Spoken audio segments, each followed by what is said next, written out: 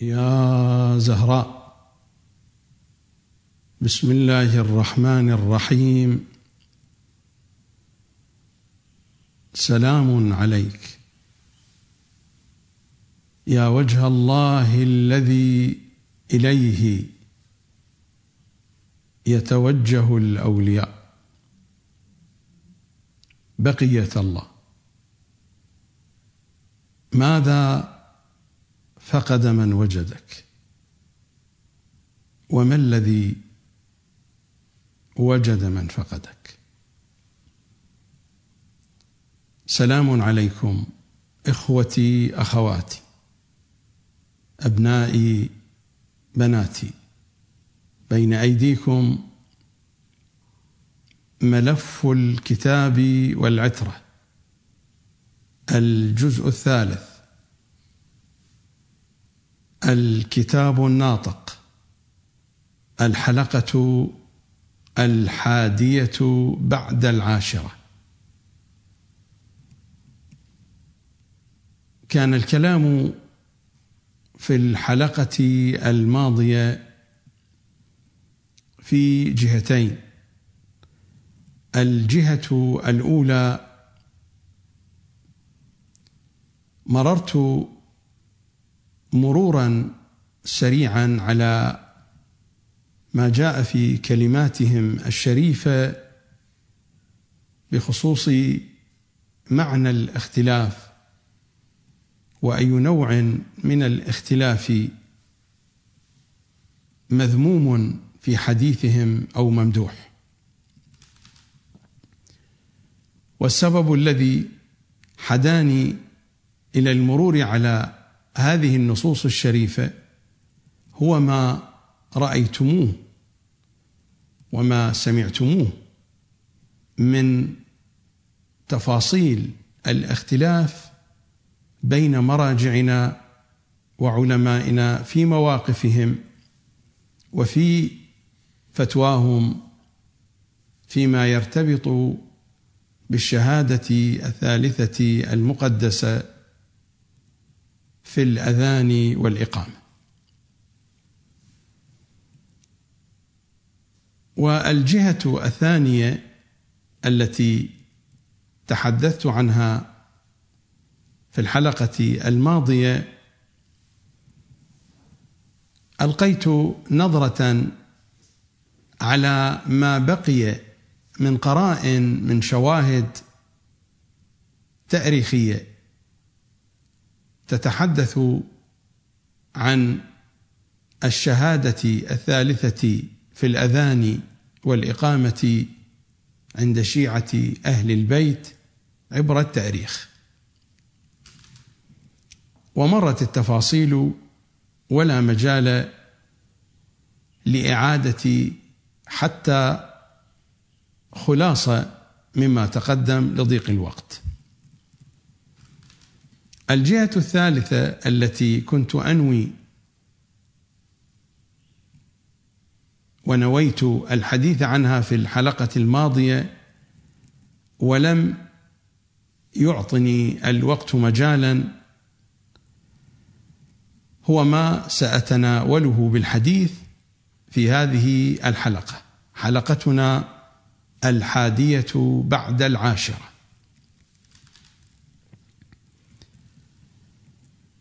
حالة الاختلاف والتردد التي رأيتموها في فتاوى ومواقف علمائنا وفقهائنا ومراجعنا الكرام فيما يرتبط بالشهادة الثالثة المقدسة وذكرها في الأذان والإقامة، مرده إلى البدايات، مرد ذلك الاختلاف ومرد ذلك التردد إلى البدايات.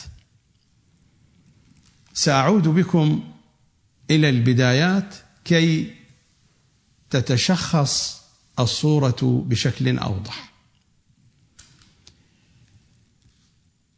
الشيخ الصدوق في كتابه الفقيه، وهذا هو الجزء الأول من كتاب الفقيه،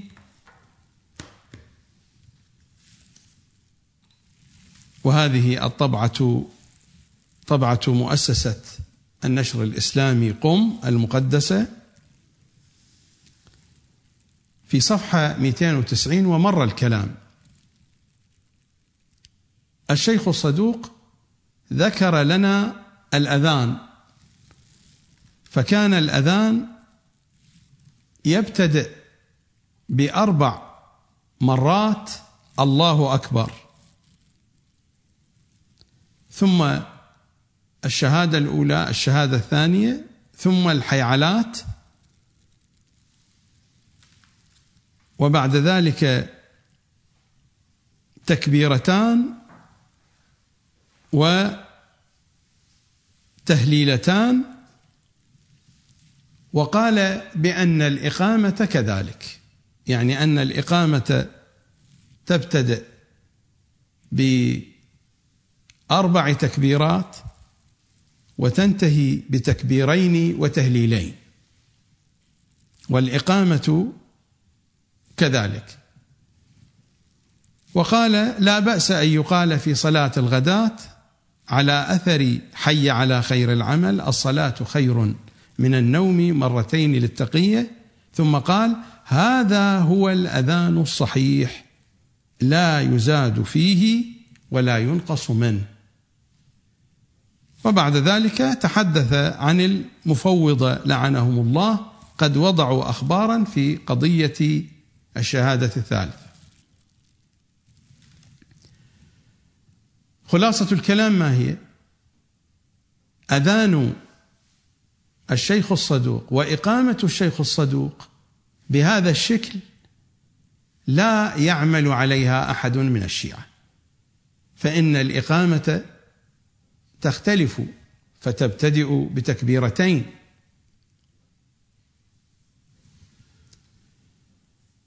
وتضاف لها عبارة قد قامت الصلاة، أيضا تضاف 2 أو 2. والتهليل في آخرها 1. ولا يوجد من يقول الصلاة خير من النوم. إذن الأذان والإقامة التي تحدث عنهما الشيخ الصدوق لا وجود لهما بيننا، لا وجود للأذان وللإقامة بحسب فتوى الشيخ الصدوق.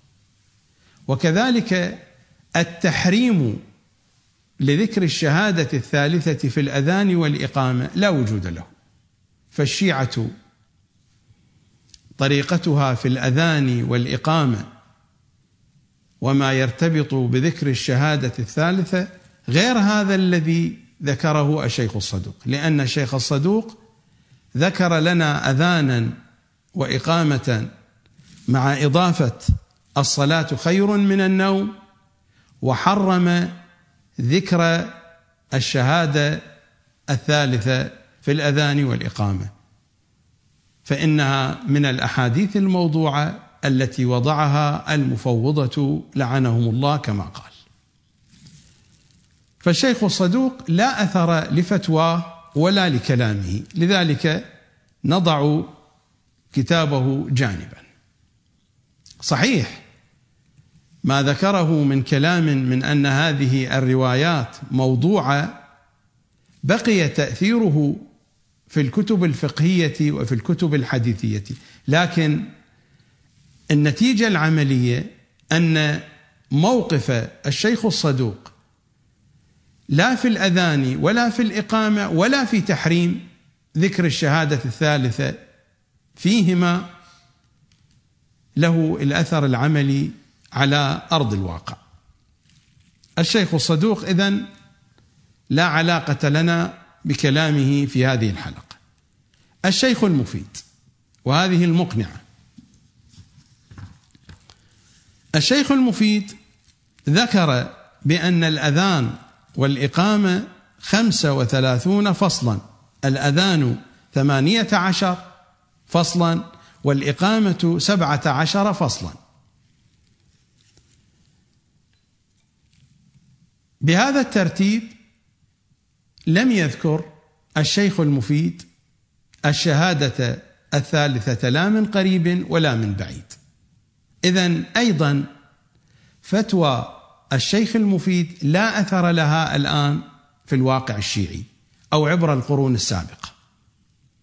فالشيخ المفيد غاية ما ذكره، ذكر بأن فصول الأذان والإقامة 35 فصلا، نفس الطريقة المستعملة للأذان والإقامة، ولكن من دون أن يذكر الشهادة الثالثة لا سلبا ولا إيجابا.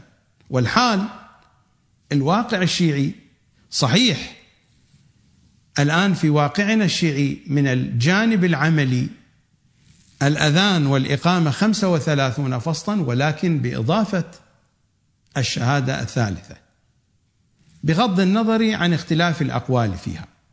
فإذا كلام شيخنا المفيد أيضا لا أثر له في الواقع العملي، لأنه لو كان له أثر في الواقع العملي بشكل عام لما ذكر الشيعة الشهادة الثالثة مرتين في الأذان والإقامة.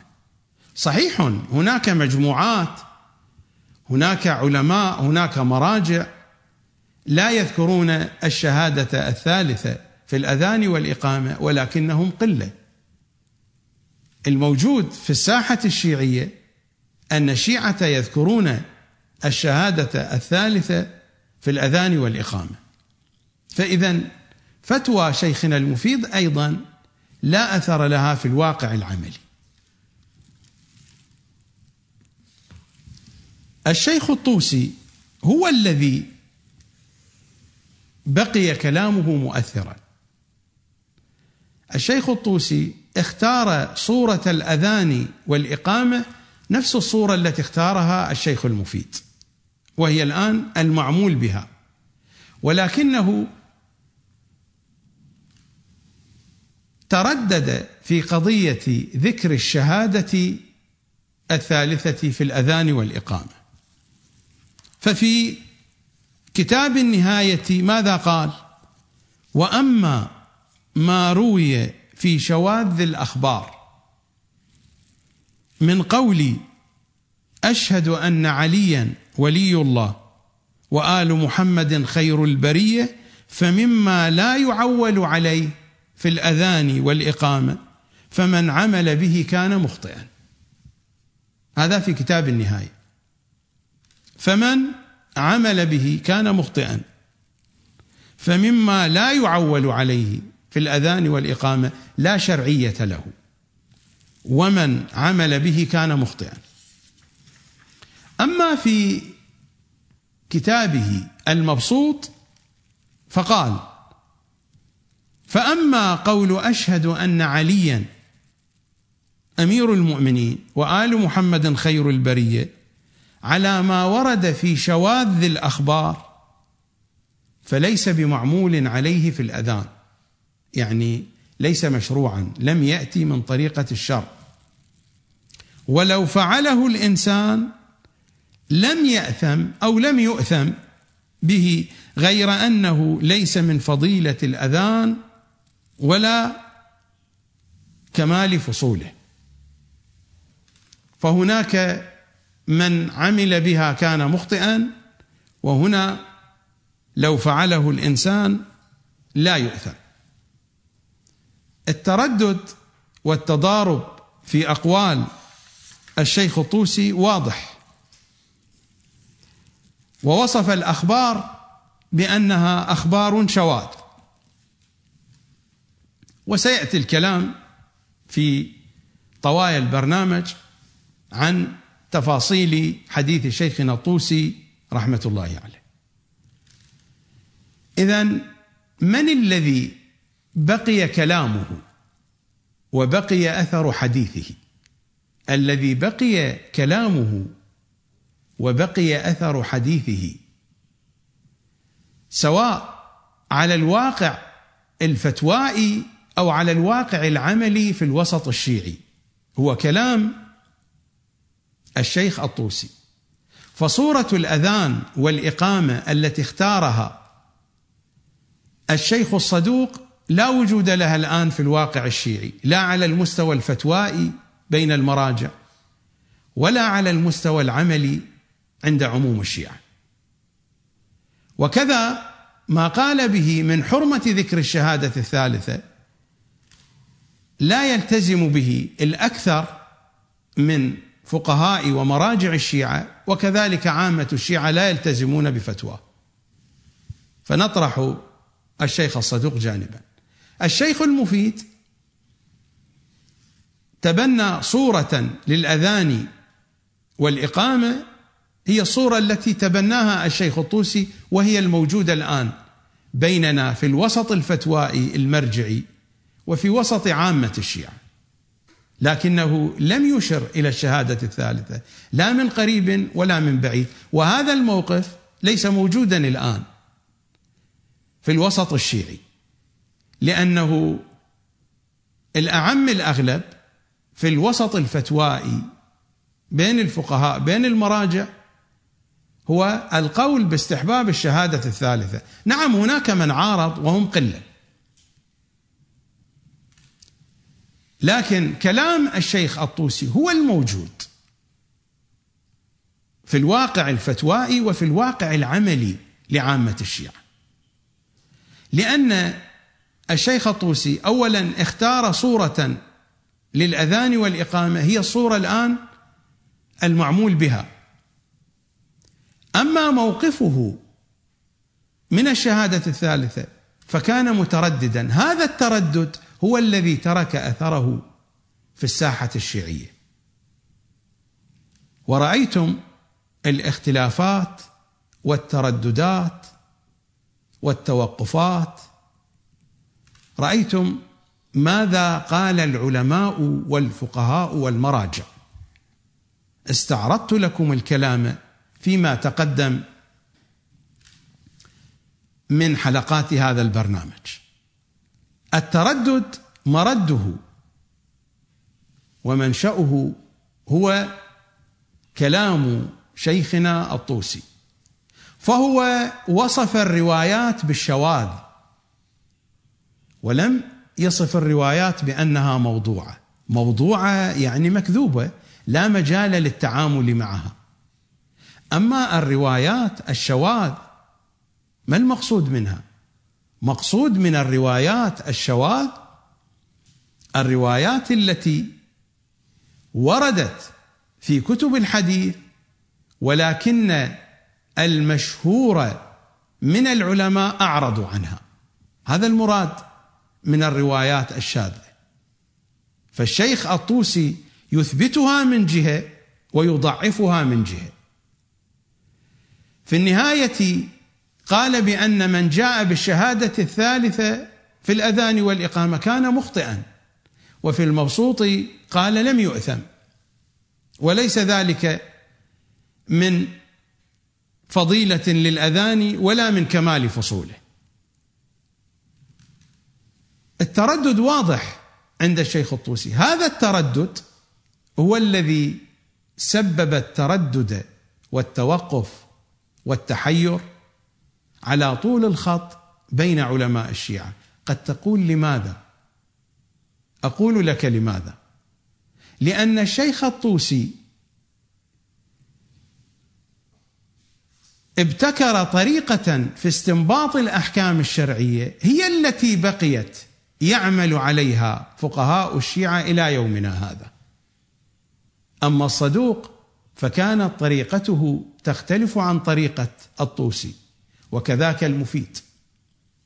الصدوق له طريقة معينة في استنباط الأحكام، في استنباط الفتاوى، وللمفيد كذلك. أما الطوسي فقد اختار طريقة جديدة تختلف عن الذين سبقوا، وهذه الطريقة هي التي اقتنع بها الفقهاء من بعده وإلى يومنا هذا.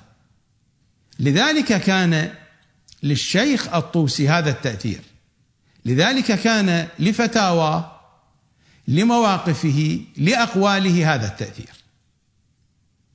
إذن نحن مقطوعون عن الشيخ الصدوق، فطريقته الاستنباطية لا أثر لها في الواقع الشيعي على المستوى الفتوائي أو على المستوى العملي لعامة الشيعة. وكذاك شيخنا المفيد نحن مقطوعون عنه، فطريقته الاستنباطية لا أثر لها لا على الواقع الفتوائي ولا على عامة الشيعة.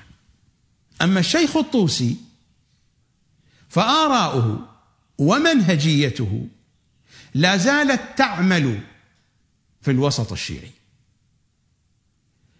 كل الذين جاءوا من بعد الشيخ الطوسي وإلى يومنا هذا هم على نفس المنهجية، أضافوا شيئا، فصلوا شيئا، لكن جوهر منهجية الطوسي هي التي عليها العمل إلى يومنا هذا.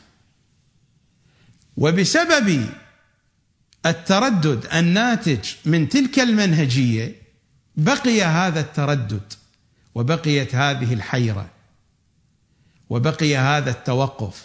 ولاحظتم الآراء المختلفة والمضطربة اضطرابا شديدا، مرد ذلك إلى منهجية شيخنا الطوسي، ومن هنا سمي بشيخ الطائفة. هذه التسمية تسمية دقيقة جدا، ومن هنا يقال عن حوزتنا في النجف الأشرف بأنها حوزة الشيخ الطوسي، تسمية دقيقة جدا. في هذه الحلقة أريد أن أقف عند شيخنا الطوسي، أطرح سؤالا، وهذا السؤال سيأتي الجواب عنه فيما يأتي من حديث، إن كان في هذه الحلقة أو في الحلقات القادمة. السؤال: هل الطريقة الاستنباطية التي ابتكرها الشيخ الطوسي أخذها شيخنا الطوسي من عمق الكتاب والعترة؟ سيتضح الكلام.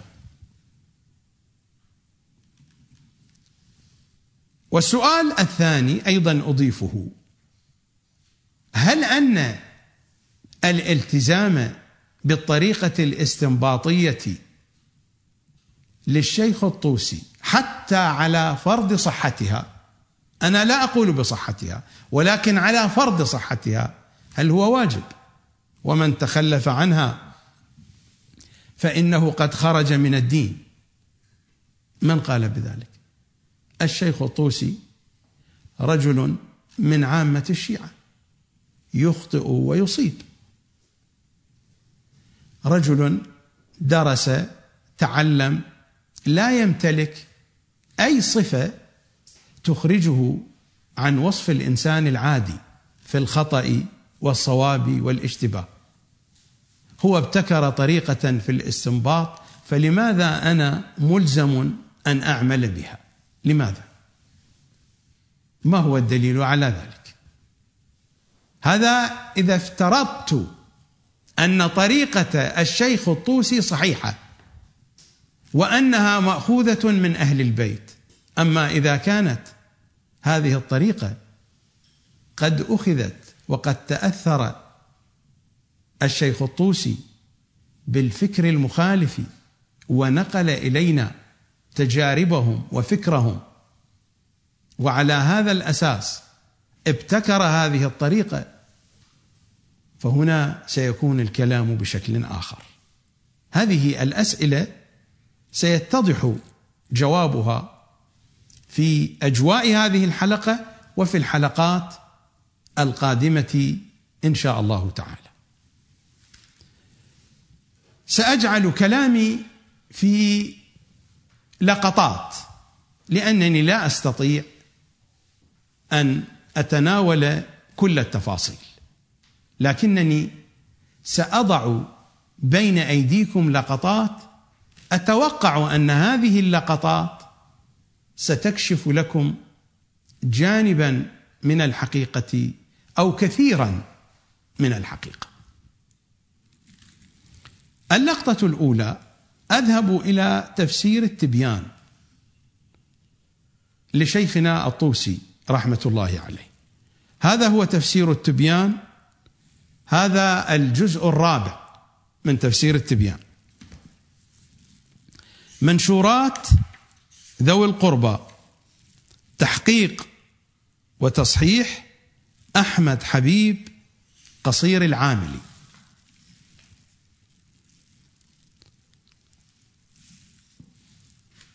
هذا هو كما قلت الجزء الرابع.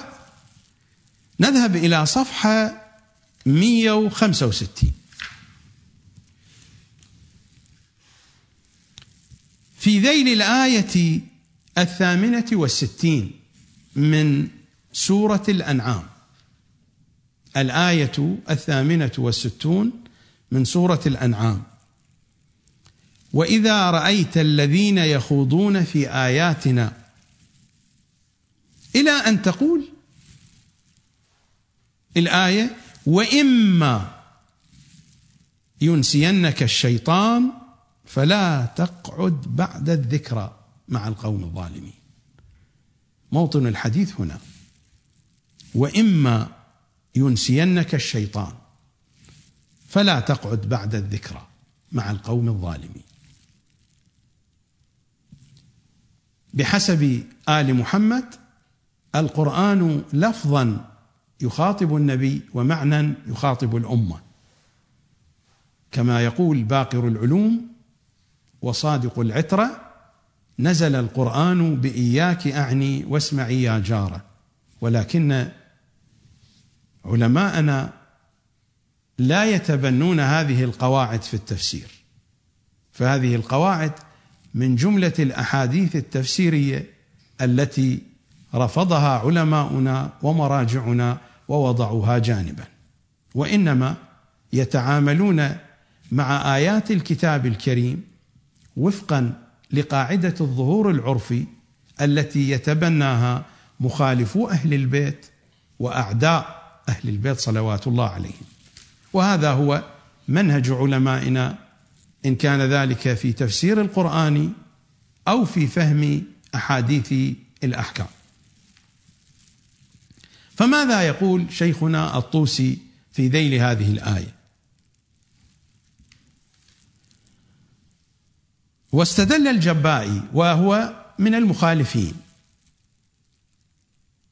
بماذا استدل؟ بهذه الآية. واستدل الجبائي أيضا بالآية على أن الأنبياء يجوز عليهم السهو والنسيان، لأن الآية تخاطب النبي بحسب الظهور العرفي: وإما ينسينك، لا بحسب منطق الأئمة. بحسب منطق الأئمة الحديث يكون بشكل آخر. فشيخنا الطوسي يقول بأن الجبائي استدل بالآية على أن الأنبياء يجوز عليهم السهو والنسيان. ثم ماذا قال الجبائي؟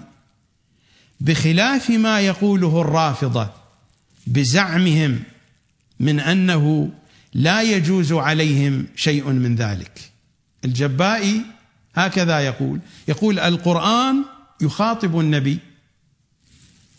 وإما ينسينك الشيطان، فذلك يدل على أن الأنبياء يجوز عليهم السهو والنسيان إذا كان هذا الخطاب لسيدهم لمحمد صلى الله عليه وآله. والجبائي يستمر في الكلام يقول: وذلك بخلاف قول الرافضة الشيعة الذين قالوا بأن الأنبياء لا يجوز عليهم السهو والنسيان. هذا كلام الجبائي وهو كلام صحيح، فإن شيعة أهل البيت لا يقولون بالسهو والنسيان بجوازه على الأنبياء. الشيخ الطوسي ماذا يقول؟ يعلق على كلام الجبائي الذي هو صحيح، ولا أعتقد أن أحدا منكم يجد كلام الجبائي كلاما ليس صحيحا. الجبائي هكذا قال، هو بحسب عقيدته قال بأن الآية تجوز السهو والنسيان على الأنبياء، بخلاف الرافضة. الرافضة يقولون بأن الأنبياء لا يطرأ عليهم السهو والنسيان، فكأن الجباء يقول بأن القرآن يخالف عقيدة الرافضة. الرافضة عقيدتهم مخالفة للقرآن. الشيخ الطوسي ماذا يقول؟ يقول وهذا ليس بصحيح أيضا، يعني كلام الجباء عن الشيعة ليس بصحيح أيضا. لماذا؟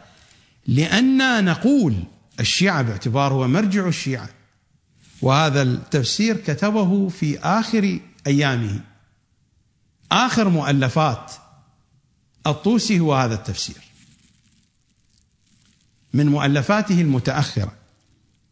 لأننا نقول إنما لا يجوز عليهم السهو والنسيان فيما يؤدونه عن الله، يعني فقط في دائرة التبليغ، وهذا ليس بصحيح أيضا. لأننا نقول إنما لا يجوز عليهم السهو والنسيان فيما يؤدونه عن الله، فأما غير ذلك خارج دائرة التبليغ فإنه يجوز أن ينسوه أو يسهو عنه مما لم يؤدي ذلك إلى الإخلال بكمال العقل. يعني هو هذا الذي نحتاجه، أن يختل عقل المعصوم. فالنبي والإمام إمام زماننا يسهو وينسى إلى الحد الذي لا يكون عقله مختلا. هذا هو كلام شيخنا الطوسي. فأما غير ذلك، غير دائرة التبليغ، فإنه يجوز أن ينسوه أو يسهو عنه مما لم يؤدي ذلك إلى الإخلال بكمال العقل. وكيف لا يجوز عليهم ذلك وهم ينامون ويمرضون ويغشى عليهم؟ وما علاقة هذا بهذا؟ على أي حال هو يقول هكذا. وكيف لا يجوز عليهم ذلك وهم ينامون ويمرضون ويغشى عليهم والنوم سهو؟ من قال بهذا بأن النوم سهو؟ والنوم سهو. الأنكى من هذا ماذا قال؟ قال وينسون كثيرا من متصرفاتهم أيضا وما جرى لهم فيما مضى من الزمان. إذن لماذا يطالبوننا أن نتذكر مصائبهم إذا كانوا هم ينسون مصائبهم؟ يا شيخنا يا أبا جعفر يا شيخ الطائفة. وينسون كثيرا من متصرفاتهم. لا زالت ذاكرتي قوية، صحيح بتقدم السن تضعف ذاكرتي، ولكنني أمتلك ذاكرة قوية ويعرف ذلك عني الكثيرون، على الأقل القريبون مني يعرفون عني أني أمتلك ذاكرة قوية. وأعتقد أن هذا يبدو من خلال أحاديثي ومن خلال طرحي للمطالب، وتلاحظون بأنني أحفظ هذه النصوص التي أقرأها، فحين أغلق الكتاب أكرر النصوص مرة أخرى لأنني أحفظها أساسا، إنما أقرأ من الكتب لأجل توثيق المطلب عند المشاهد وعند المتلقي، لأنني لو لم أحضر الكتب وأقرأ منها فسيقولون ويقولون إنني أحضر الكتب وأقرأ منها، ويقولون بأن هذا الكلام ليس صحيحا، لأنهم يعلمون بأن كثيرا من الناس لا يرجعون إلى الكتب ويتابعون. على أي حال، مقصودي وأنا إنسان كبقية الناس أمتلك ذاكرة قوية، وما كان خصوصا في سن الشباب يفوتني شيء من كل ما حولي، وتبقى الصور واضحة. فهل أن ذاكرتي أقوى من ذاكرة أئمتي؟ إذن لماذا أتخذهم أئمة إذا كان الأئمة بهذا الحال؟ وينسون كثيرا، عجبا لهذه العقول، وينسون كثيرا من متصرفاتهم أيضا وما جرى لهم فيما مضى من الزمان. والذي ظنه من هو الجبائي فاسد، كلام فاسد. الكلام الصحيح هو هذا: يا شيعة أهل البيت لا بد أن تعتقدوا بهذه العقيدة، فشيخكم شيخ طائفتكم هكذا يقول. وينسون كثيرا من متصرفاتهم أيضا. حتى المخالفون لا يقولون بهذا. المخالفون يقولون بأن السهو والنسيان يطرأ على النبي، ولكن بحدود، لأن دائرة التبليغ وسعوها، وسنأتي للحديث عن هذا المطلب، ليس الآن الحديث في هذه القضية.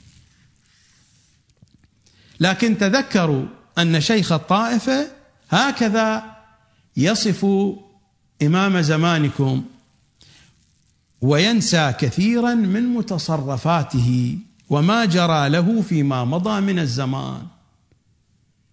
إذن لماذا نقول بأن الإمام سيخرج مطالبا بأوتار الأنبياء؟ أين الطالب بذحول الأنبياء وأبناء الأنبياء؟ وكيف يطالب بتلك الذحول؟ ليس بدماء كربلاء. أين الطالب بذحول الأنبياء وأبناء الأنبياء؟ إذا كانت ذاكرته ضعيفة فكيف يطالب بهذه الذحول؟ آل محمد هؤلاء وينسون كثيرا من متصرفاتهم أيضا وما جرى لهم فيما مضى من الزمان. وتفسير التبيان من أوله إلى آخره مشبع بالفكر المخالف لأهل بيت العصمة. وحديثنا تأتي التفاصيل، أنا لا أكتفي بهذا الحديث عن التبيان، سيأتينا الكلام، لكنني كما قلت في هذه الحلقة سأخذ لقطات من هنا ومن هناك، فقط أذكركم بكلام شيخنا المفيد حين تحدث عن قول الشيخ الصدوق وقول شيخه ابن الوليد، وهو من كبار مشايخ قم، محمد ابن الحسن ابن الوليد. ماذا قال شيخنا المفيد؟ وقد سمعنا حكاية ظاهرة عن أبي جعفر محمد بن الحسن بن الوليد رحمه الله لم نجد لها دافعا في التقصير. لم نجد لها دافعا في التقصير يعني لم نجد مبررا عندنا أو سبيلا نستطيع من خلاله أن نقول بأن ابن الوليد ليس مقصرا. لم نجد دافعا يدفع صفة التقصير عن ابن الوليد، لم نجد لها دافعا في التقصير، وهي ما حكي عنه أنه قال: أول درجة في الغلو نفي السهو عن النبي والإمام، فإن صحت هذه الحكاية عنه، الحكاية صحيحة، فقد ثبتها الشيخ الصدوق في كتابه الفقيه، وهو مختص بابن الوليد، والشيخ الصدوق تبنى هذا القول. فإن صحت هذه الحكاية عنه فهو مقصر. من يقول بهذا الكلام مقصر. أنا لا أريد أن أقول بأن الشيخ الطوسي كان متعمدا، وإن كان كلامه واضحا، لكنني أقول لا يوجد هناك معصوم. غفلة علمية، سهو عقائدي وقع فيه الشيخ الطوسي. لا أقول أكثر من ذلك، ولكن ستتضح الصورة شيئا فشيئا.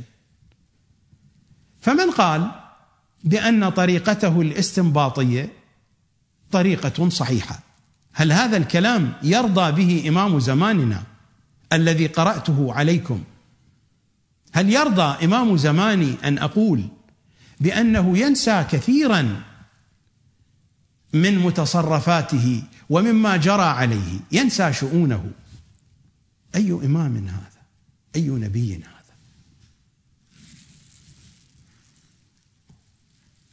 فكما وصف الشيخ المفيد، هذه فتوى وهذا حكم الشيخ المفيد في ابن الوليد وفي الشيخ الصدوق، هذا الكلام ينطبق على الشيخ الطوسي، فهو مقصر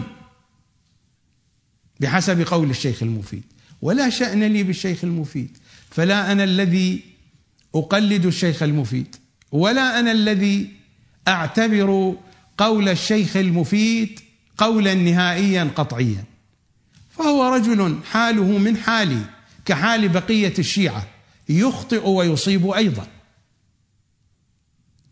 حين يصيب نجل قوله، وحين يخطئ ننتقد قوله. فالشيخ المفيد واحد من شيعة أهل البيت، لا يمتلك خصوصية إضافية على الإنسان العادي، على الشيعي العادي. التخصص العلمي كتخصص الطبيب، كتخصص المؤرخ، هو تخصص في الدين. فهل أن الطبيب حين تخصص في الطب صار إنسانا ليس عاديا؟ هو إنسان عادي تخصص في الطب، والمفيد كذلك، والطوسي كذلك، والبقية كذلك. فلا قدسية في البين ولا عصمة في البين، هذه هي الحقيقة.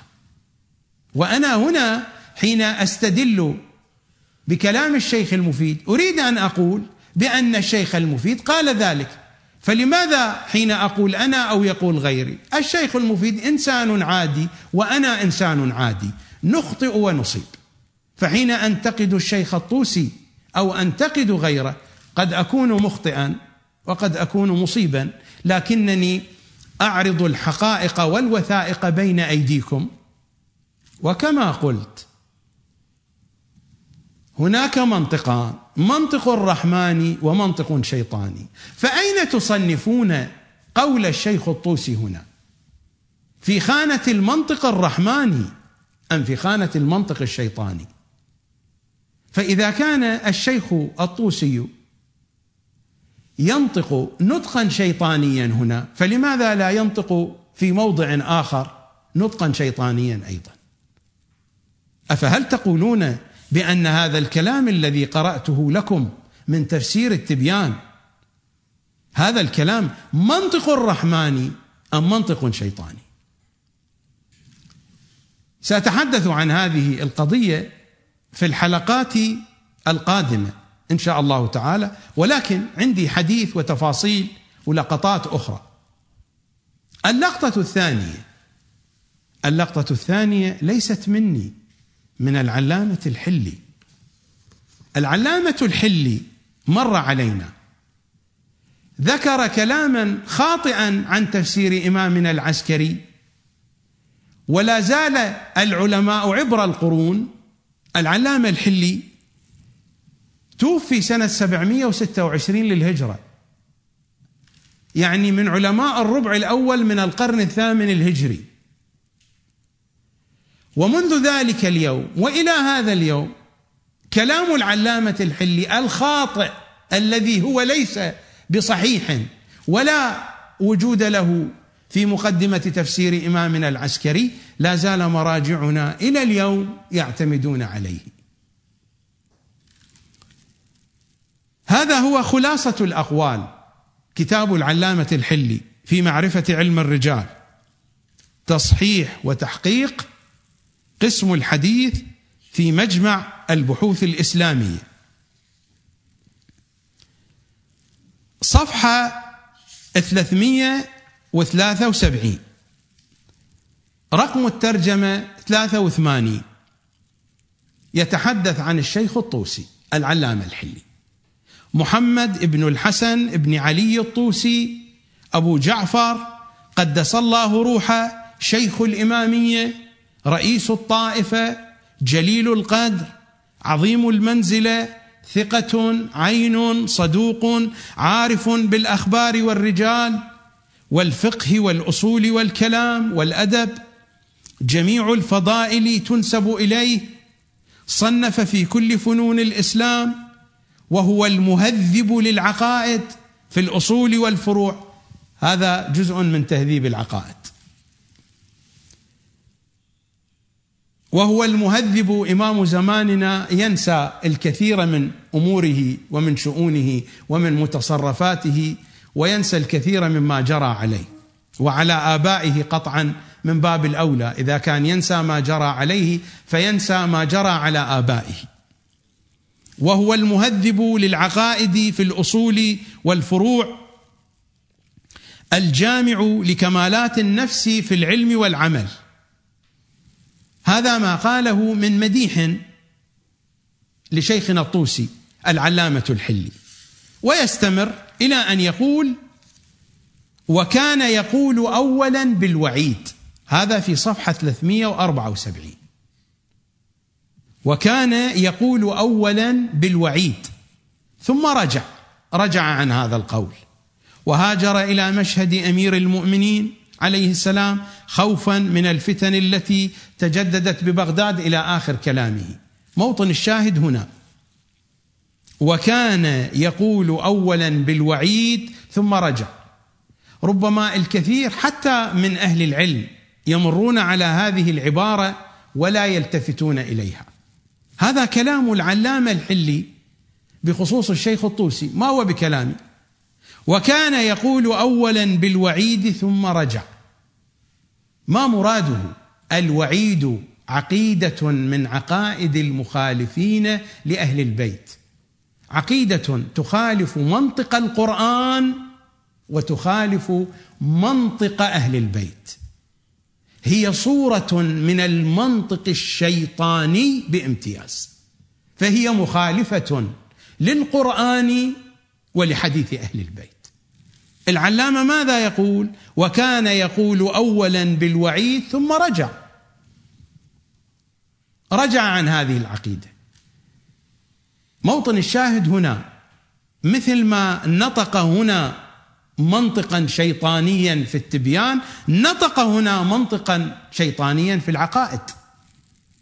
وقد ألف في هذا الموضوع، إذا رجعنا إلى الفهرست، الشيخ الطوسي ترجم لنفسه في الفهرست كما هو حال أصحاب الفهارس أو حال الرجاليين. أصحاب الفهارس، ومر علينا في رجال النجاشي الذي اسمه الحقيقي فهرست النجاشي، لكن نحن تعلمنا الأخطاء من مؤسستنا الدينية. ماذا نصنع؟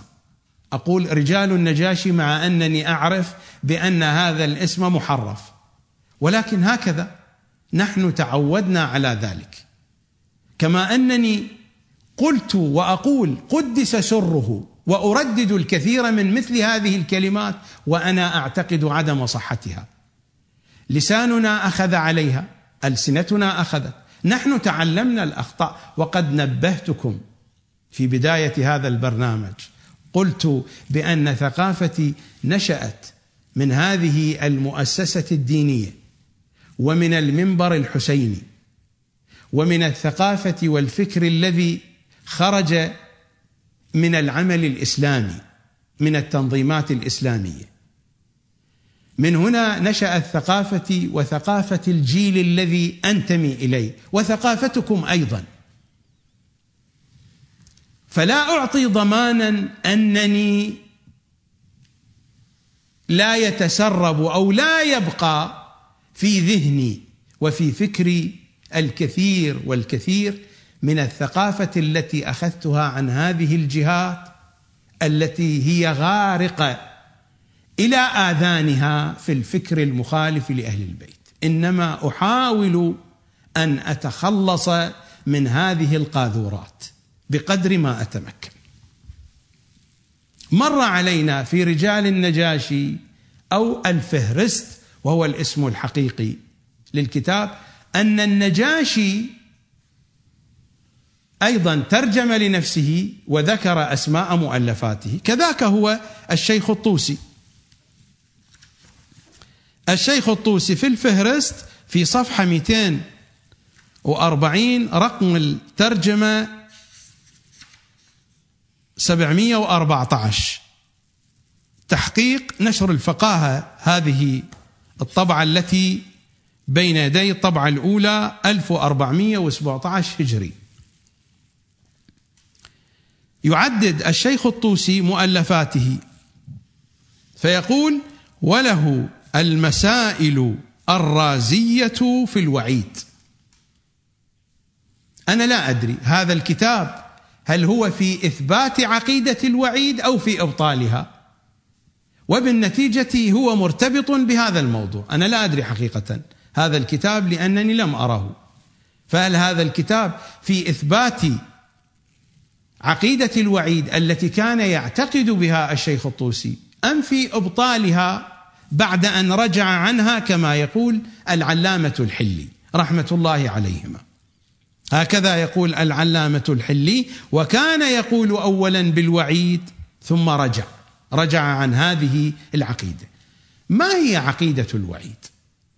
عقيدة الوعيد أسسها المعتزلة، وحتى اقتنع بها من غير المعتزلة. المعتزلة والأشاعرة هم المخالفون لأهل البيت. عقيدة من عقائد المخالفين لأهل بيت العصمة. وبالمناسبة للمعتزلة تأثير في الواقع الشيعي وفي الفكر الشيعي. أنا لا أستطيع أن أتحدث عن كل صغيرة وكبيرة. ما هي عقيدة الوعيد؟ عقيدة الوعيد من عنوانها هناك وعد ووعيد. الوعد للخير والوعيد للشر، مراد للشر يعني للعقوبة. فهناك وعد، الله وعد المؤمنين بالجنة ولكنه أوعد الكافرين بالنار. ربما هذا من الاصطلاحات الشائعة دائما على ألسنة الناس: أوعدني، وهم يقصدون وعدني. أوعدني يعني أوعدني شرا، وعدني خيرا. فهناك وعد ووعيد. الله سبحانه وتعالى وعد الصالحين بالجنان وأوعد الطالحين بالنيران. فالوعيد هو لما فيه الأذى والألم والخوف والعذاب. ما هي عقيدة الوعيد التي يتحدث عنها العلامة الحلي والتي كان يؤمن بها الشيخ الطوسي؟ الذين يعتقدون بهذه العقيدة يقولون عقلا بحكم العقل يقول هكذا: إن الله سبحانه وتعالى لا يعفو عن مرتكب الكبيرة من دون أن يتوب ولا تشمله الشفاعة. وهو خلاف صريح لقول النبي صلى الله عليه وآله الموجود في كتب الشيعة وفي كتب غيرهم: إنما الشفاعة لأهل الكبائر من أمتي. بديهية واضحة تعرفها عجائزنا، كانت تخفى على شيخنا الطوسي رضوان الله تعالى عليه. عقيدة الوعيد هي هذه. إنهم يقولون أصحاب هذه العقيدة الوعيدية، يسمون بالوعيدية.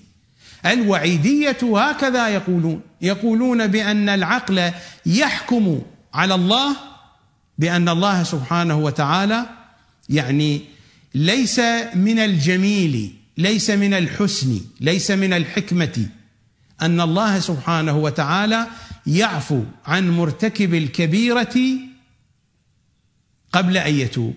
لا بد لمرتكب الكبيرة أن يتوب، وبعد التوبة الله سبحانه وتعالى يعفو عنه. التائب من الذنب كمن لا ذنب له، فيكون العفو هنا بسبب التوبة. أما العفو عن الكبائر من دون توبة فذلك من لطفه وجوده، ذلك شيء آخر. أنا هنا لا أريد أن أناقش هذه القضية، لكن هذه القضية بديهية معارضة للطف الله ورحمته الواسعة، ومعارضة لشفاعة محمد وآل محمد. فشيخ الطائفة كان يعتقد بهذا، كما يقول العلامة الحلي: لست أنا الذي أقول.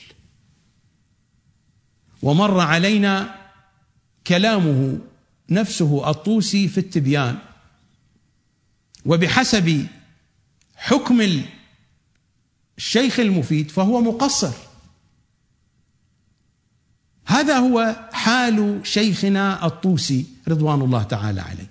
أنا هنا لا أريد أن أغمط شيخنا الطوسي فضله ومنزلته وما له من أياد بيضاء على شيعة أهل البيت، والله لا أريد أن أغمط حقه، ولكن هذه الحقائق موجودة ولا بد أن تذكر ولا بد أن تبين، حتى نعرف بأن الطريقة الاستنباطية التي اقترحها واختارها الشيخ الطوسي هي أيضا قد تكون تحت طائلة هذه الأحوال والأوضاع، قد تقع في دائرة المنطق الشيطاني. فلماذا يلتزم بها علماؤنا ومراجعنا ولا شأن لي بهم؟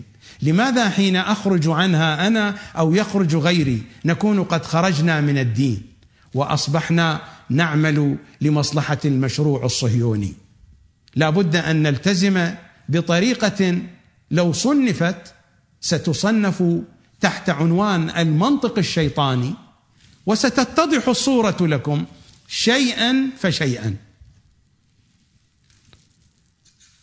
إذن شيخنا الطوسي كان وعيديا وكان من الوعيدية، إلا أنه رجع عن ذلك كما قال العلامة الحلي، فلربما لو استمر به العمر لرجع عن الطريقة الاستنباطية أيضا.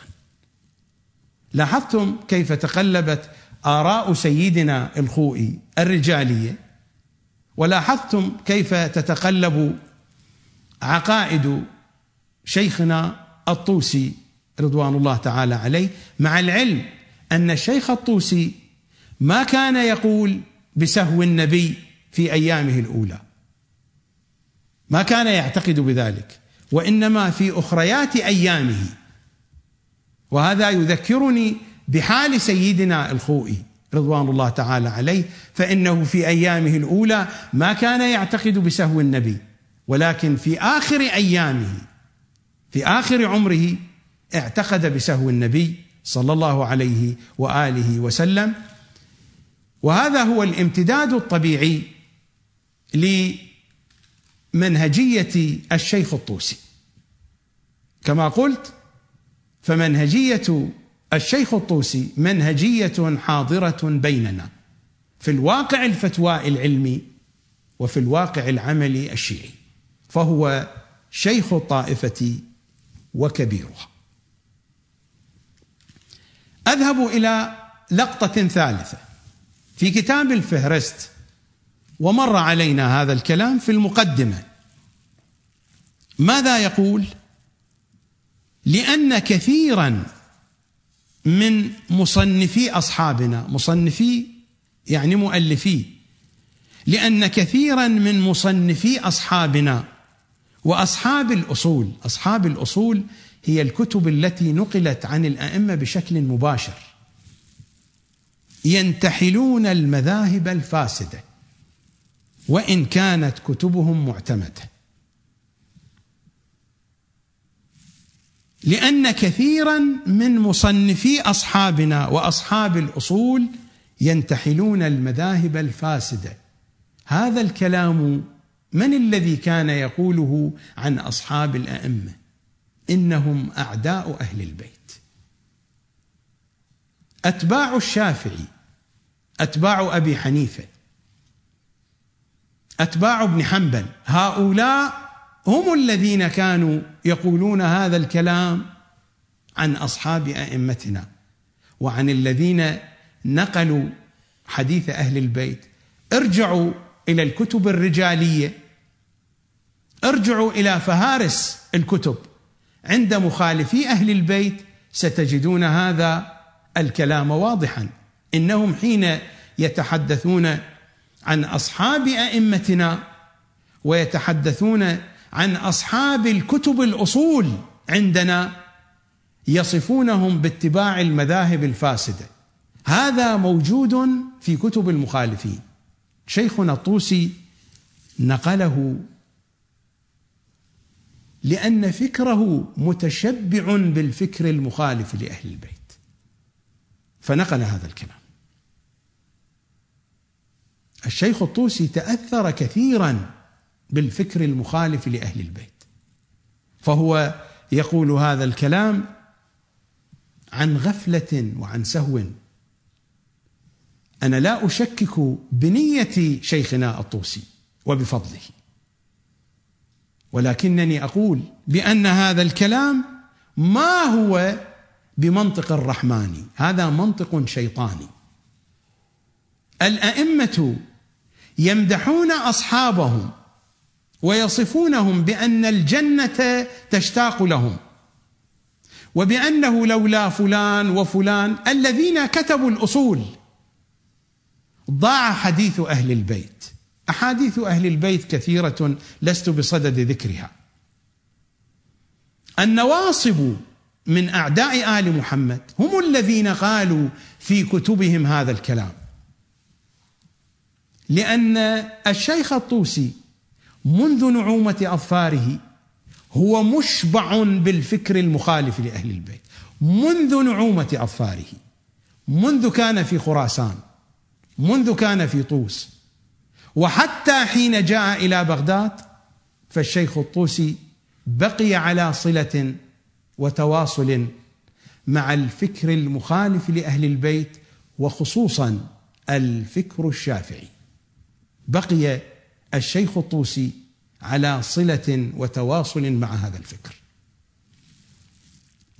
فلذا هذا الكلام كلام باطل ومنطق شيطاني تسرب إلى ذهن شيخنا الطوسي من خلال علاقته وصلته بالفكر الشافعي،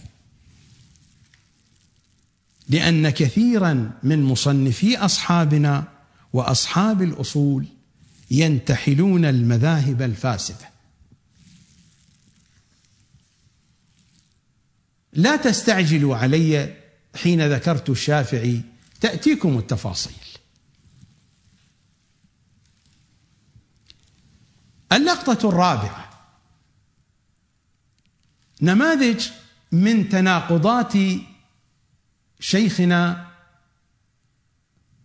الطوسي.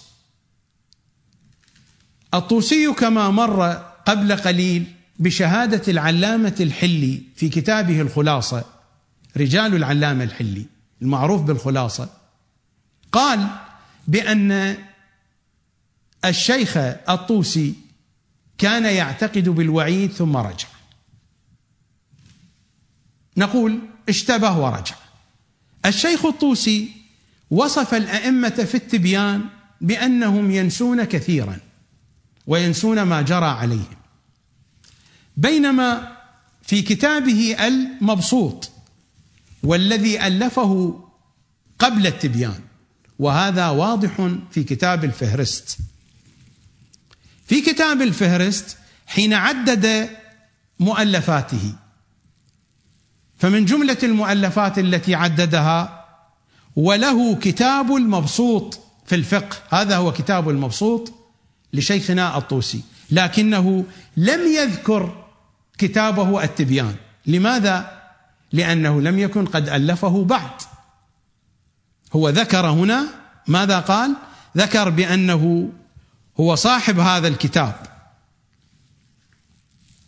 وله هذا الكتاب، وهو فهرست كتب الشيعة وأصولهم وأسماء المصنفين منهم إلى آخر الكلام، وله كتاب المبسوط في الفقه، ولم يذكر كتاب التبيان.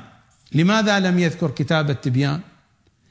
أكثر النسخ الموجودة، هناك نسخة واحدة فيها هذه العبارة: وله كتاب التبيان في تفسير القرآن لم ير مثله. لم ير مثله، هذه العبارة تشير إلى أن واضعا غبيا قد وضعها، لأنه قرأ الكتاب فما وجد ذكر تفسير التبيان، فتصور أن تفسير التبيان قد سقط فأضافه وعلق لم ير مثله، لأن صاحب الكتاب لا يمدح كتابه.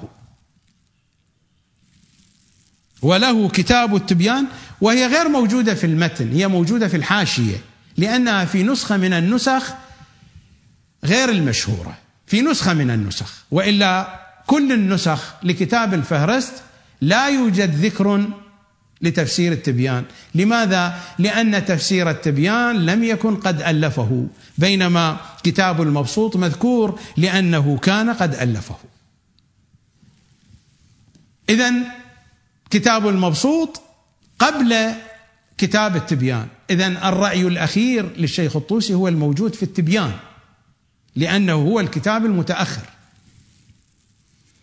في كتاب المبسوط في المقدمة قال، وهو يشير إلى الأئمة: وصلى الله على خاتم أنبيائه وسيد أصفيائه محمد النبي صلى الله عليه وعلى أهل بيته الطاهرين النجوم الزاهرة والحجج اللامعة، إلى أن يقول: وجعلهم معصومين من الخطأ مأمونين عليهم السهو والغلط، ليأمن بذلك من يفزع إليهم من التغيير والتبديل والغلط والتحريف. ويمكن أن يقصد هذا الكلام فقط في دائرة التبليغ، مثل ما قال: لا أدري، ولكنني أحمله هنا محملا حسنا، بأنه كان يعتقد بعدم سهو المعصوم. وإلا يمكن أن تكون هذه العبارة أيضا متماشية مع كلامه في التبيان، وهو الكلام المتأخر: مأمونين عليهم السهو والغلط، وجعلهم معصومين من الخطأ، مأمونين عليهم السهو والغلط، إلى آخر الكلام. فرجع في التبيان وهو كتاب متأخر عن المبسوط فناقض نفسه بنفسه. والقضية لا تقف عند هذا الحد. نفس الكلام في فتوى الشيخ الطوسي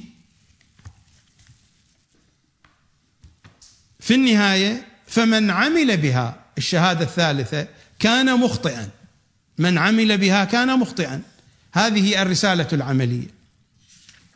وفي المبسوط: ولو فعله الإنسان لم يؤثم به. فهناك كان مخطئا، هنا ليس مأثوبا، ليس مخطئا. هذا التناقض والاضطراب موجود على طول الخط في كل كتب الشيخ الطوسي وعلى طول حياته. لذلك هناك قضية مهمة جدا قبل أن أشير إليها، لا بد أن نلتفت إلى أن الشيخ الطوسي استعمل مصطلح شواذ الأخبار، ولم يستعمل مصطلح الشيخ الصدوق، لأن هذا المصطلح مصطلح شائع عند الشافعية، والشاذ عند الشافعي، والشيخ الطوسي هنا استعمله بنفس الاستعمال. الخبر الشاذ عند الشافعي هو الخبر الذي ترويه الثقات ولكن يعرض عنه المشهور عملا. وهذا يشير إلى أن الشيخ الطوسي يعتقد بأن الأخبار التي قال عنها الشيخ الصدوق بأنها موضوعة، يعتقد بأن هذه الأخبار أخبار روتها الثقات، ولكن العلماء أعرضوا عنها. هذا معنى الشواذ. راجعوا كتب علم الحديث عند المخالفين وكتب الدراية عند أصحابنا، عند علماء الشيعة. فالشاذ هو الذي أعرض عنه العلماء، لم يعملوا به. وفي الغالب الشاذ ترويه الثقات، ثقة ينفرد بخبر والعلماء والمحدثون يعرضون عمليا عن مضمونه، يقال لهذا الخبر خبر شاذ. ليس مهما، ولا أريد أن أدخلكم في دهاليز هذه المطالب المظلمة التي لا نفع فيها أصلا، والتي أصنفها أنا بحسب عقيدتي تحت يافطة المنطق الشيطاني. لا شأن لي بكم كيف تصنفونها، أنا أصنفها تحت هذه اليافطة، وأنتم أحرار كيفما تريدون أن تصنفوها في أي خانة من الخانات. هما خانتان: منطق رحماني ومنطق شيطاني.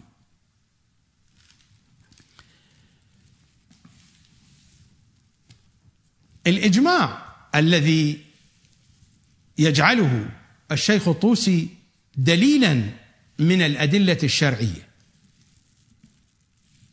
ولم يرد عن أهل البيت شيء في ذلك، المخالفون قالوا بذلك، وعلماؤنا شيخنا الطوسي استنسخ لنا ذلك. موضوع الإجماع، هناك قضية واضحة حتى عند غير الشيخ الطوسي، عند سيد المرتضى مثلا، لكن الآن الكلام عن شيخنا الطوسي.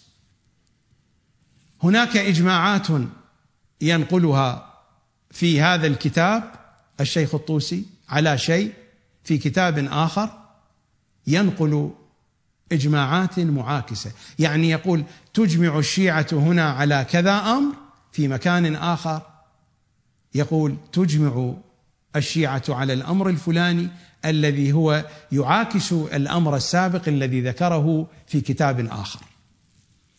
إلى الحد شيخ يوسف البحراني، وهذا هو الجزء الأول من كتاب الحدائق الناظرة، طبعة مؤسسة النشر الإسلامي قم المقدسة، في صفحة 37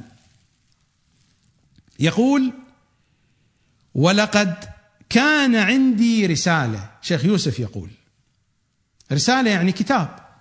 ولقد كان عندي رسالة الظاهر أنها لشيخنا الشهيد الثاني قدس سره، كتبها في أي شيء؟ في الإجماعات التي ناقض الشيخ فيها نفسه.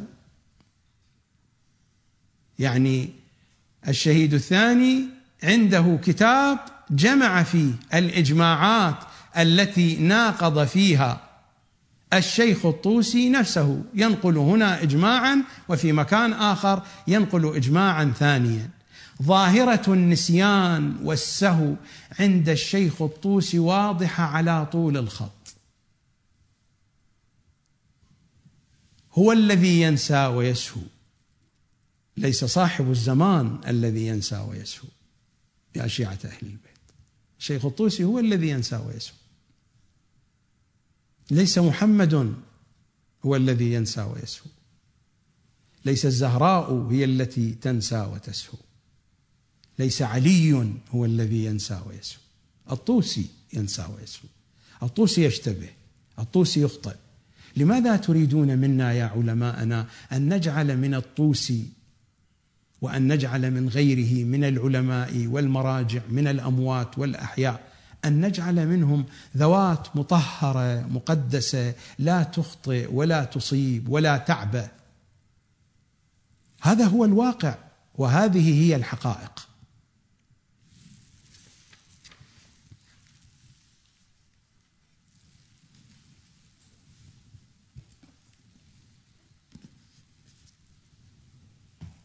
نذهب إلى فاصل وأعود إليكم كي أكمل الحديث.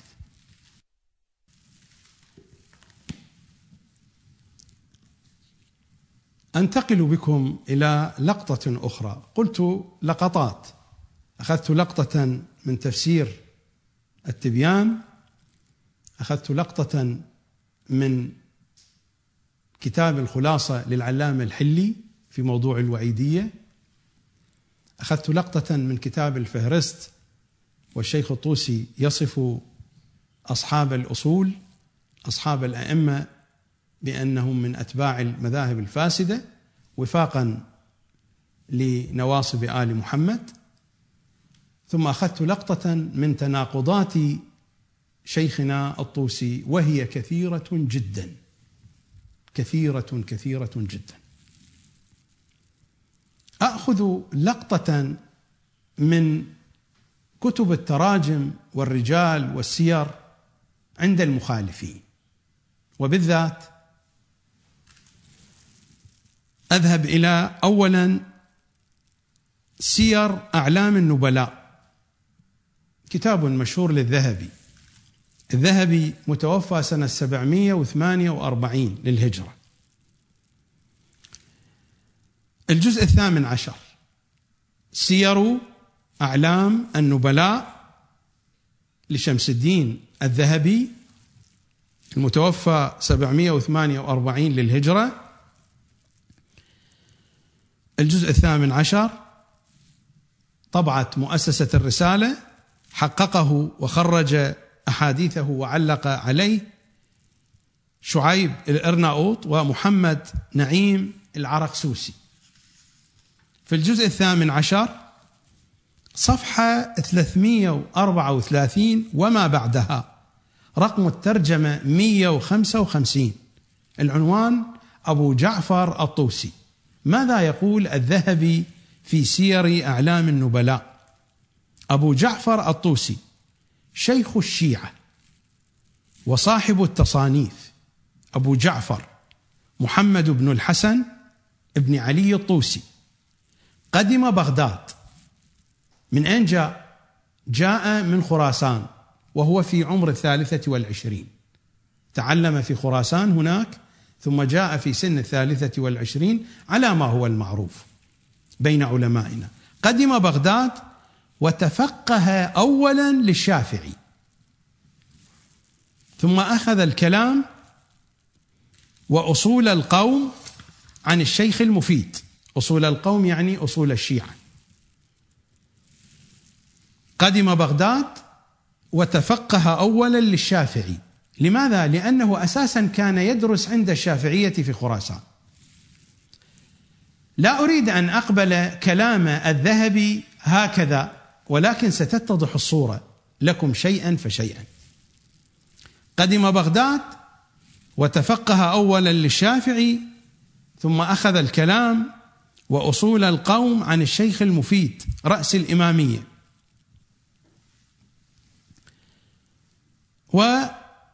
ويستمر في كلامه إلى أن يقول وأعرض عنه الحفاظ من المخالفين. أعرضوا عنه، هذه العبارة أعرضوا عنه يعني في البداية كانوا يقبلونه، بعد ذلك أعرضوا عنه. لماذا كانوا يقبلونه؟ لأنه كان قريبا منهم. وأعرض عنه الحفاظ لبدعته، أي بدعة لأنه مع الشيخ المفيد. وأعرض عنه الحفاظ لبدعته، وقد أحرقت كتبه عدة نوب في رحبة جامع القصر، واستتر، غيب نفسه يعني لما ظهر عنه، واستتر لما ظهر عنه من التنقص بالسلف. التنقص بالسلف باعتبار الشيخ الطوسي شيعي، أنا لا أقول الشيخ الطوسي كان شافعيا أبدا. وحتى هنا الذهبي لم يقل كان الشيخ الطوسي شافعيا، قال تفقه أولا للشافعي. تفقه يعني درس فقه الشافعي أولا. فلم يقل الذهبي بأن الشيخ الطوسي كان شافعيا، ما كان الشيخ الطوسي شافعيا. الشيخ الطوسي شيعي منذ نعومة أظفاره، منذ أن كان في خراسان، ولكنه درس عند الشوافع. لذا الفكر الشافعي منتشر في كتب الشيخ الطوسي. هذا ما جاء في سير أعلام النبلاء صفحة 334 335 الجزء 18. في تاريخ الإسلام أيضا للذهبي، تاريخ الإسلام ووفيات المشاهير والأعلام أيضا للذهبي، طبع دار الغرب الإسلامي، حققه وضبط نصه وعلق عليه الدكتور بشار عواد معروف، المجلد 10 في صفحة 122 رقم الترجمة 265. محمد ابن الحسن ابن علي أبو جعفر الطوسي شيخ الشيعة وعالمهم، توفي بالمشهد المبارك مشهد أمير المؤمنين رضي الله عنه، هذا هو كلام الذهبي، إلى أن يقول قدم بغداد وتعين يعني صار عينا شخصا معروفا، قدم بغداد وتعين وتفقه للشافعي ولزم الشيخ المفيد مدة فتحول رافضيا. يعني في البداية كان الفكر الشافعي يسيطر عليه، بعد ذلك صار رافضيا. صار رافضيا أي يرفض النواصب، هذا المقصود، الرافضي هو الذي يرفض النواصب. قدم بغداد وتعين وتفقه للشافعي ولزم الشيخ المفيد مدة فتحول رافضيا.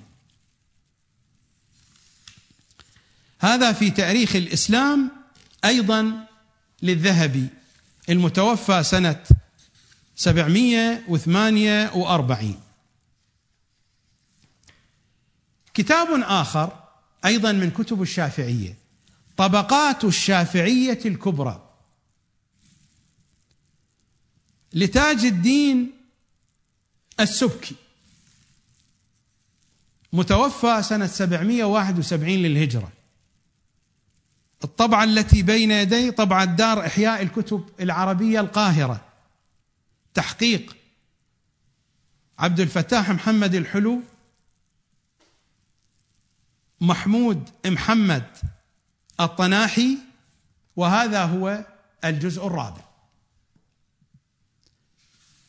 الجزء الرابع من طبقات الشافعية الكبرى، أو تسمى بالطبقات الكبرى، أو تسمى بطبقات السبكي، صفحة 126 والتي بعدها 127، رقم الترجمة 315. محمد ابن الحسن بن علي أبو جعفر الطوسي، فقيه الشيعة ومصنفهم، كان ينتمي إلى مذهب الشافعي، له تفسير القرآن، إلى أن يقول قدم بغداد وتفقه على مذهب الشافعي وقرأ الأصول والكلام. هو هنا في هذا الكتاب يعدد العلماء الشوافع، ولا تتصوروا بأن الشافعية يحتاجون إلى تكثير عددهم فيضيفون الشيخ الطوسي، لا تذهبوا بهذا الاتجاه، هذه خيالات، ربما يقول لكم البعض ذلك، هذه خيالات. ولا أقول بأن الشيخ الطوسي على ما يبدو من القرائن، ويمكن أن يكون كان شافعيا، من الذي يدريني وما أدراني، لكنني من خلال القرائن المتوفرة لدي أقول بأن الشيخ الطوسي كان شيعيا منذ نعومة أظفاره، ولكنه كان قد درس الفكر الشافعي والفقه الشافعي، وتربى في أحضان الشافعية في خراسان، وتابع ذلك في بغداد أيضا. فجاءت هذه الشبهة فقيل بأنه كان ينتمي إلى الفقه الشافعي، إلى المذهب الشافعي. فقيه الشيعة ومصنفهم كان ينتمي إلى مذهب الشافعي، قدم بغداد وتفقه على مذهب الشافعي وقرأ الأصول والكلام على الشيخ المفيد رحمة الله عليه إلى آخر ما جاء مذكورا في ترجمة الشيخ الطوسي مما لا حاجة لنا به، باعتبار موطن الحاجة هو هذا الذي ذكرته بين أيديكم. هذه نماذج من كتب الشافعية التي تتحدث عن طبقات الشافعية ومن كتب المخالفين لأهل البيت. هذه كتب الذهبي وكتب السبكي نماذج تشير إلى علاقة فيما بين الشيخ الطوسي والشافعية. صحيح في الطبقات قال بأنه قال السبكي تاج الدين السبكي بأن الشيخ الطوسي كان ينتمي إلى المذهب الشافعي، ولكن أقول هذا الكلام ليس صحيحا.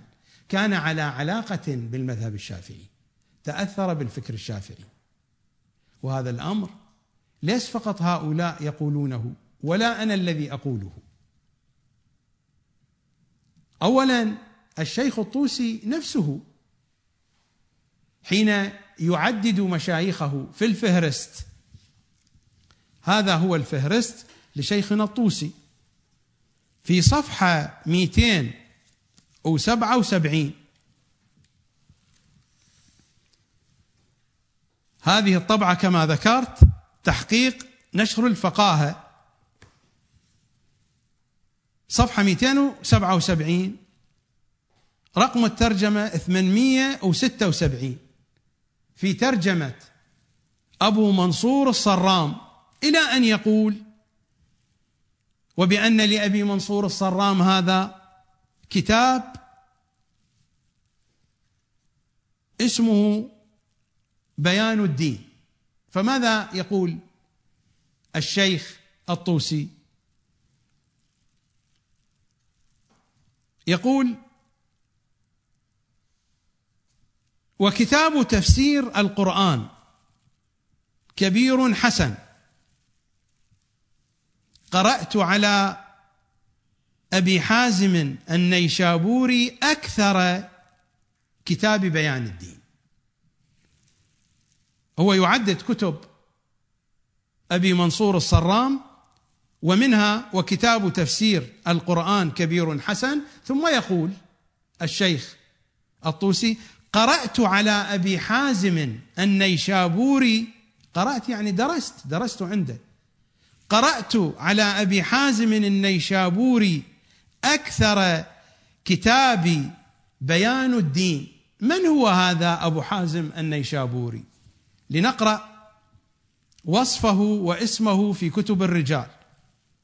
أبو حازم النيشابوري متوفى سنة 417، هو أبو حازم عمر ابن أحمد ابن إبراهيم ابن النيسابوري الأشعري الشافعي، فهو أشعري في العقيدة وشافعي في الفقه، يعني مخالف لأهل البيت من الطراز الأول.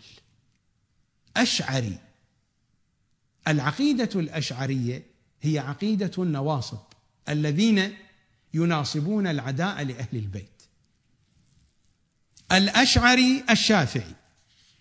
هذه مقدمة كتاب العدة في أصول الفقه للشيخ الطوسي للمحقق محمد رضا الأنصاري القمي، من محققين قم المعروفين.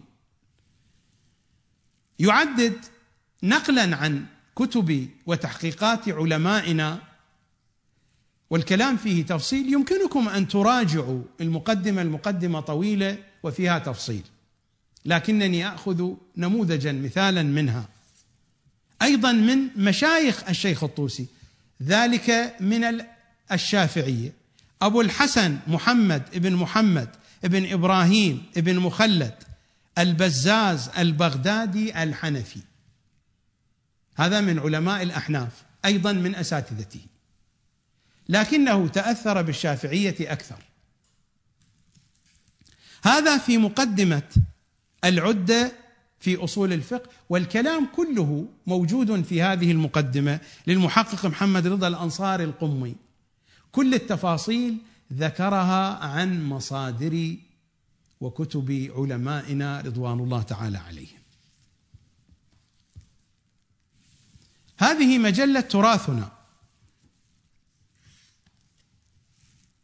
مجلة تراثنا عن أي جهة تصدر؟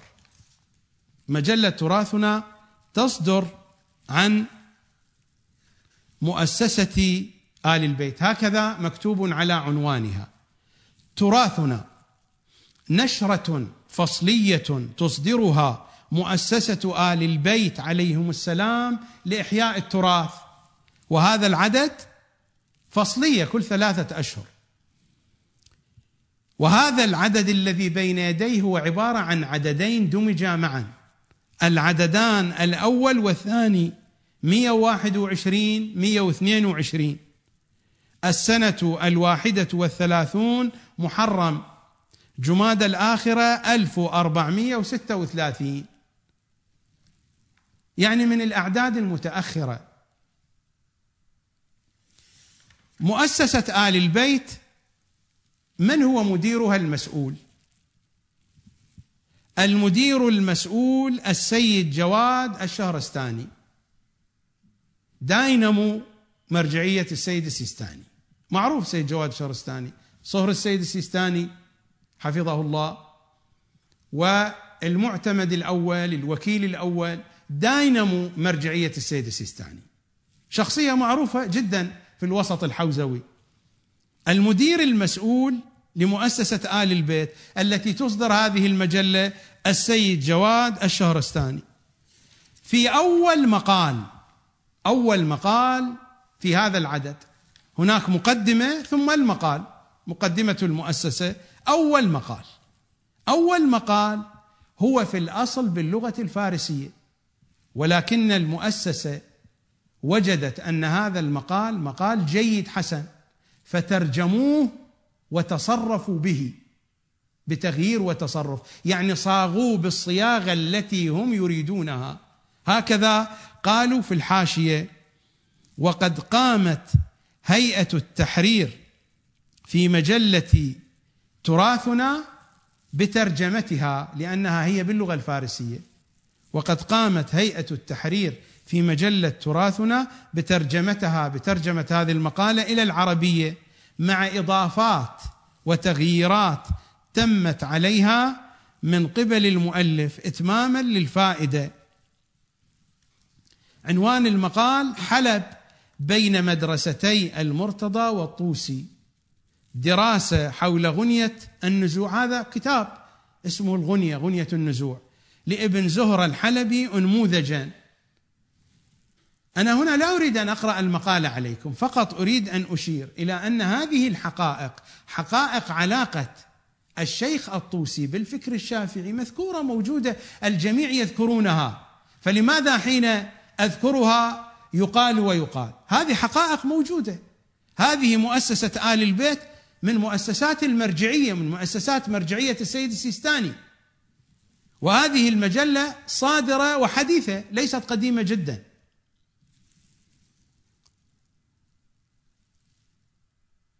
ماذا يأتي في هذا المقال الذي كان باللغة الفارسية، والمجلة والمؤسسة ارتأت أن يترجم؟ صحيح يقولون مثلا في بداية المجلة: الآراء المنشورة لا تعبر عن رأي النشرة بالضرورة. هذه كليشة تكتب في كل المجلات، وإلا إذا كان مقال لا يوافقون عليه مثل كلامي ينشرونه في المجلة، لا ينشرونه. ولكن هذه كليشة موجودة في كل المجلات. أي مجلة من المجلات الفكرية والعلمية، يكتبون في البداية هذه الكليشة، أنه الآراء المنشورة في هذه المجلة لا تمثل رأي المؤسسة أو رأي المجلة أو رأي الجهة التي تصدرها. كليشة معروفة، وإلا هم لا ينشرون الآراء والأفكار التي لا يقبلون بها، خصوصا ونحن نتحدث عن المؤسسة الدينية.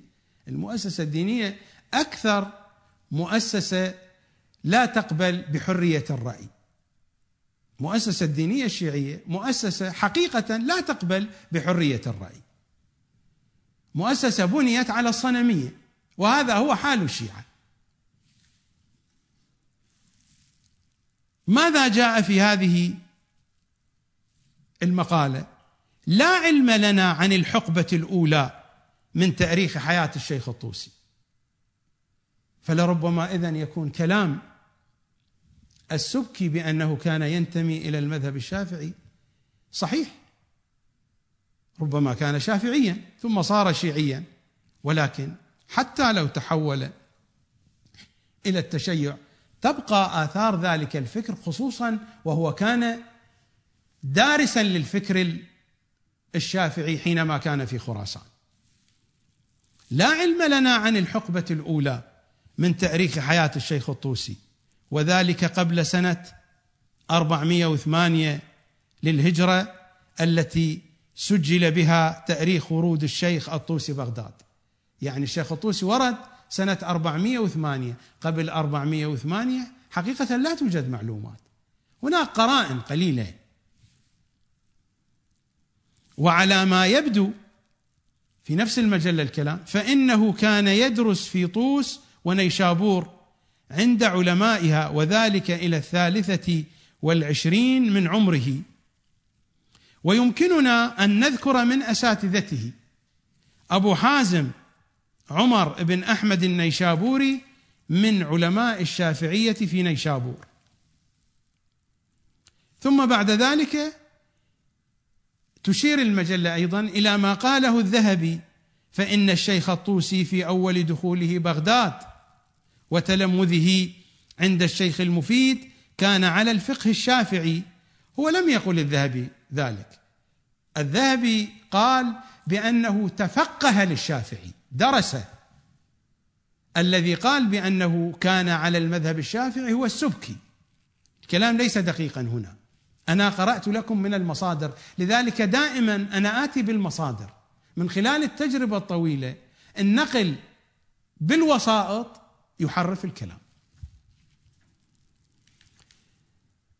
المهم الآن ليس البحث هنا في محاسبة من قال وماذا قال وكيف حرف الكلام، الحديث عن علاقة الشيخ الطوسي بالجو الشافعي. ها هو مذكور هنا، ومذكور في أماكن أخرى، ومذكور في مقدمة العدة، ومذكور في مصادر كثيرة. صفحة 13: ومن مشايخه في بغداد من أهل السنة مثل أبو حازم، هو الذي مر ذكره، لأنه أبو حازم أيضا جاء إلى بغداد، فلا ندري هل تبع الشيخ الطوسي، لا ندري، لأنه كان في نيشابور والشيخ الطوسي درس عنده في نيشابور، ثم جاء الشيخ الطوسي إلى بغداد، وجاء أبو حازم أيضا إلى بغداد ودرس الطوسي عنده. ومن مشايخه في بغداد من أهل السنة مثل أبو حازم عمر بن أحمد النيشابوري، أبو علي الحسن بن أحمد بن شاذان البزاز وهو متكلم حنفي المذهب، وأبو الحسن محمد بن محمد بن مخلد الحنفي. وعلى هالرنة اطحينك ناعم.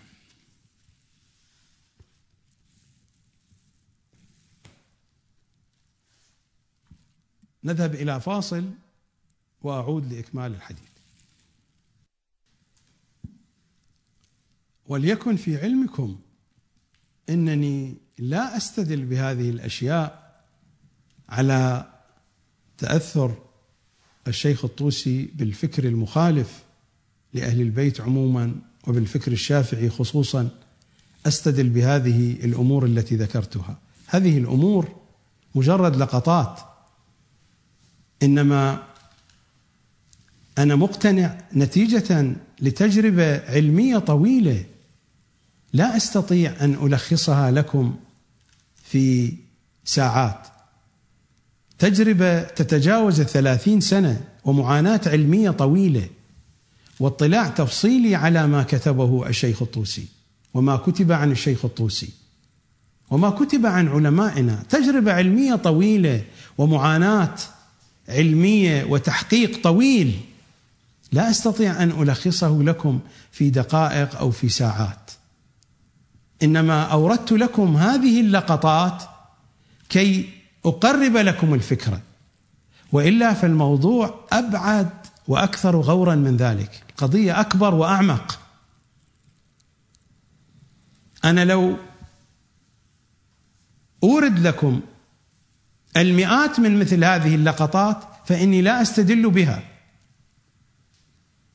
إنني أتحدث حين أتحدث عن قناعة بنيت على تحقيق علمي طويل ومعاناة علمية طويلة، لكنني كيف أنقل لكم تجربتي العلمية في ساعة أو ساعتين؟ أنا في برنامج تلفزيوني لو أريد أن أتحدث عن الشيخ الطوسي بالشكل التفصيلي وأمسك كتبه كتابا كتابا، فهذا الأمر يحتاج إلى أكثر من سنة، ربما إلى سنتين. فأين هو هذا الوقت؟ لذلك أضطر إلى أن آتي ببعض اللقطات كي أقرب لكم الصورة، والحديث طويل. بقية اللقطات في حلقة يوم غد. يبدو أن ترتيب عناوين الحلقات سيكثر، لأن الكلام يجر الكلام. ملتقانا غدا نفس الشاشة. ماذا أصنع؟ وقت البرنامج انتهى. ملتقانا غدا نفس الموعد نفس الشاشة. القمر الفضائية. نلتقي غدا على ولاء الحجة بن الحسن صلوات الله وسلامه عليه. دائما تذكروا منطقان، منطق رحماني ومنطق شيطاني. قيموا منطقي، هل هو رحماني أم شيطاني؟ قد يكون منطقي منطقا شيطانيا ولا أعلم. نيتي أني أضع الحقائق بين أيديكم، نيتي وأمنيتي أن أكنس شيئا من القاذورات التي هي في طريق إمام زماننا.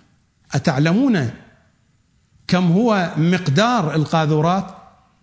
سمعتم عن جبال الهيمالايا، رأيتم سلسلة جبال الهيمالايا، قرأتم عنها.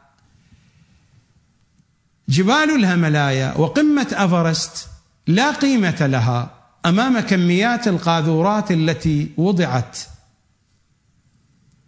في طريق الإمام الحجة صلوات الله وسلامه عليه، والتي جيء بها من الساحة المخالفة له صلوات الله عليه.